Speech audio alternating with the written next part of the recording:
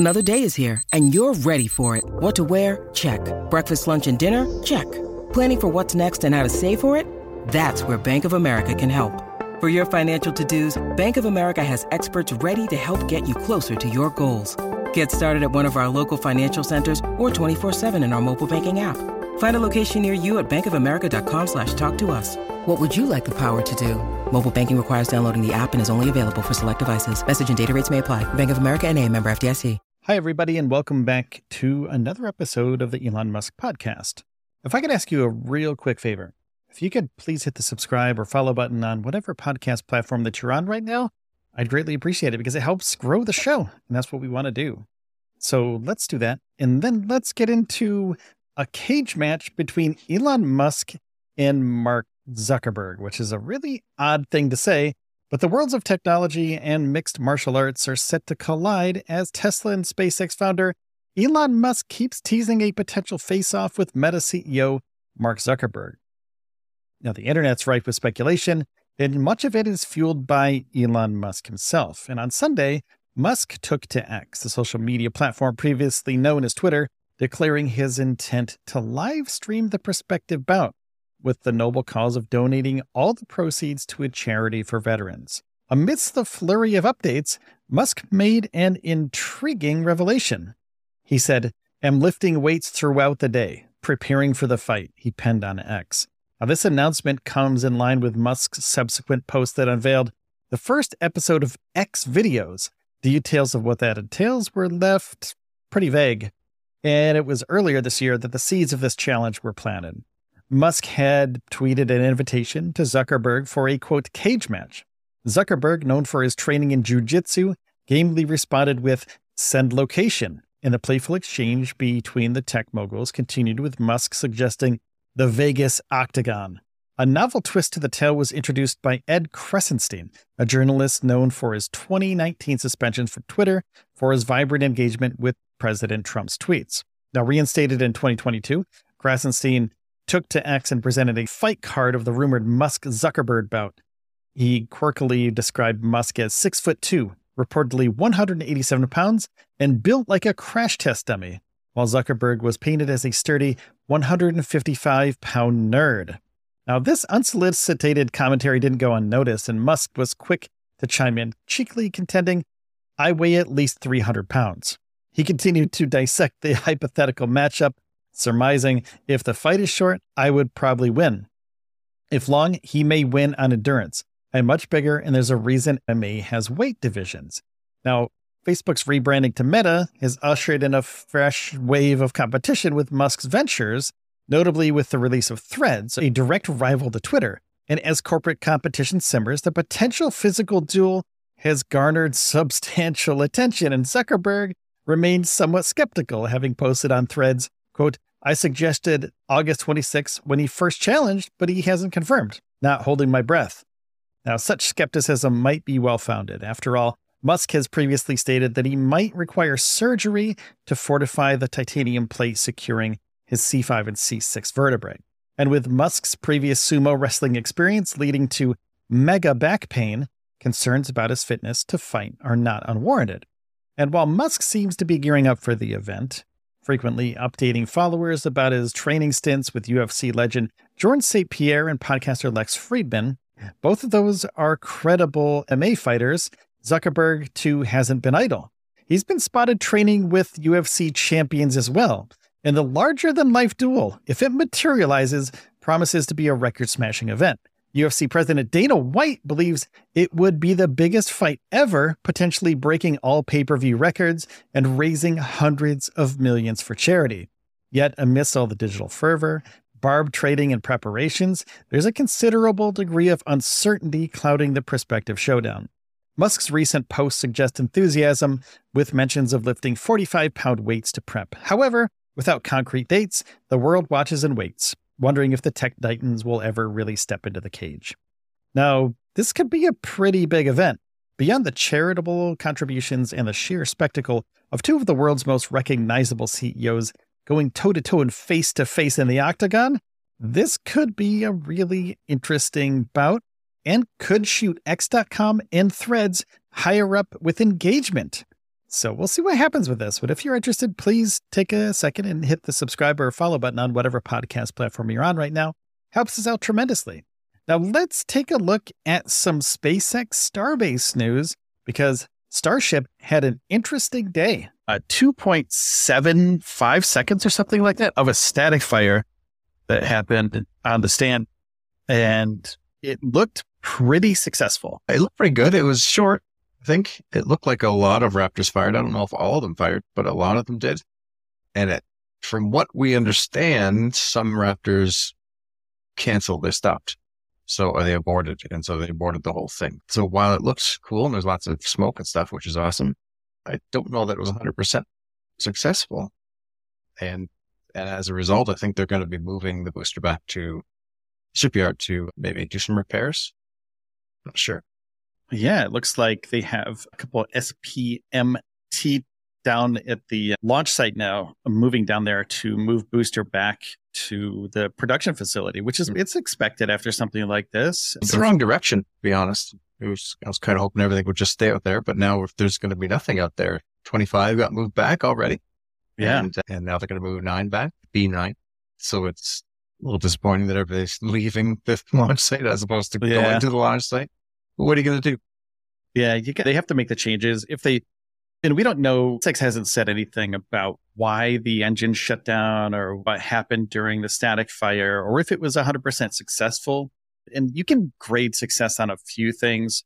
One of them is collection of data. They're collecting data at this. So if you're just going to say, they collected data, that was successful. And at this point, it's the second try. I think we're a bit beyond just collecting data at this point. We want success. We want it to work. SpaceX. Yeah. As a collective, the space community here, the spaceflight community, we want it to work. We want it to get to orbit. But also, SpaceX definitely needs this thing to get up there. They have a lot riding on these boosters. As far as the data collection goes, they're going to figure out what happened. And they're going to Elon recently said that their hope is to, it's basically the same as last time, get to separation.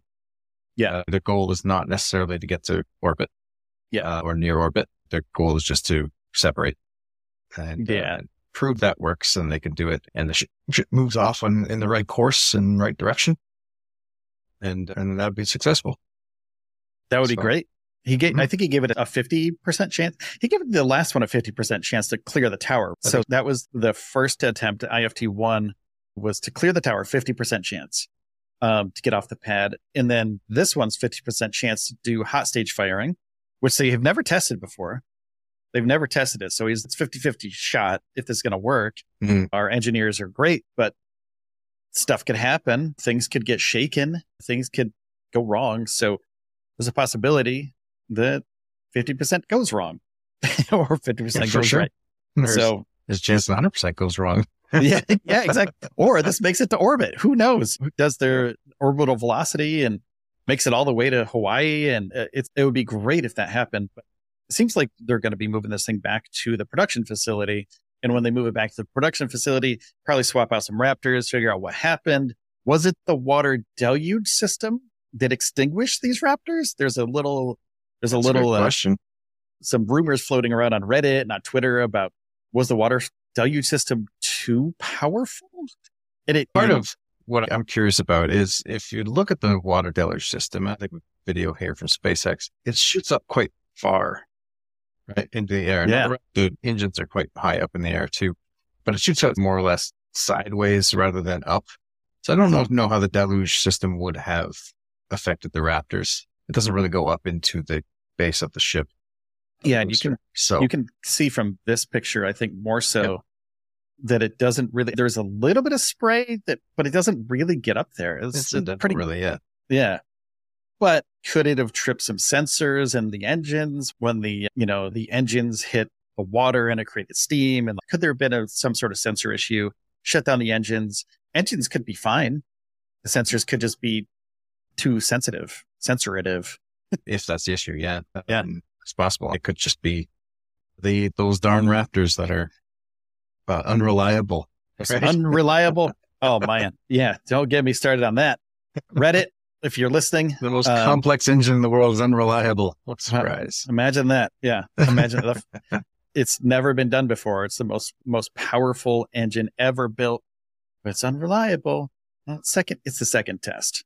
So, Raptor 2, they're building Raptor 3. And of course, not only are they making it more powerful, they're making it more reliable. They're making it with less parts, which makes it more reliable. Less things to break, always more reliable.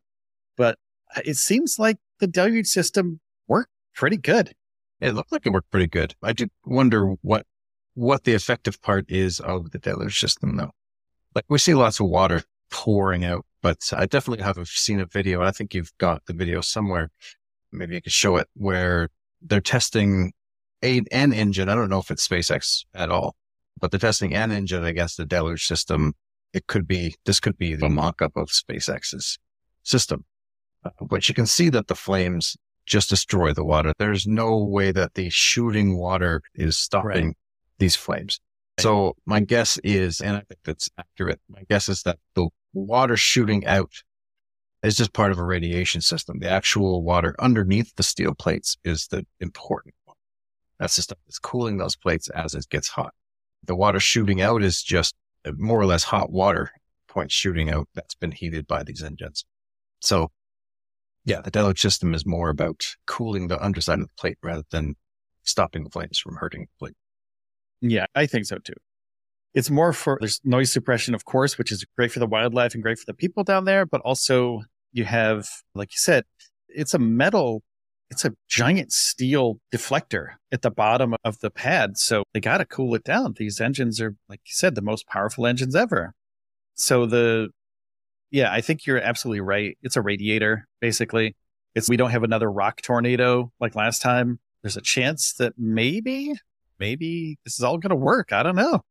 I think this is going to be incredible if it does. There's no flame diverter trench.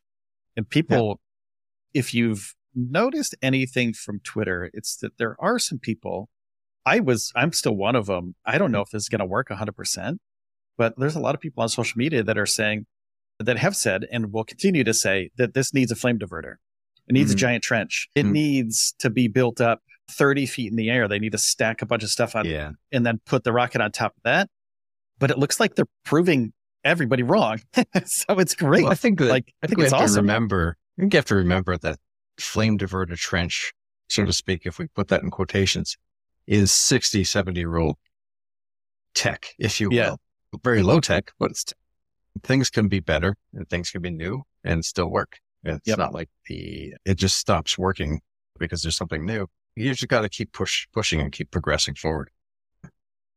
My bigger concern, it always has been, is what happens on Mars or the moon or something like that. If you're trying, maybe not the moon, but Mars, you're not going to have a water-cooled deluge system on Mars. How do they prevent it there? That's the biggest concern and worry. And perhaps a trench on Mars makes more sense. Thanks for listening, everybody. If you could, please take a second and hit the subscribe or follow button on whatever podcast platform that you're listening on right now. It's free, it's easy, and it helps us continue to do this show. Thanks again, and take care of yourselves and each other, and I'll see you in the next one.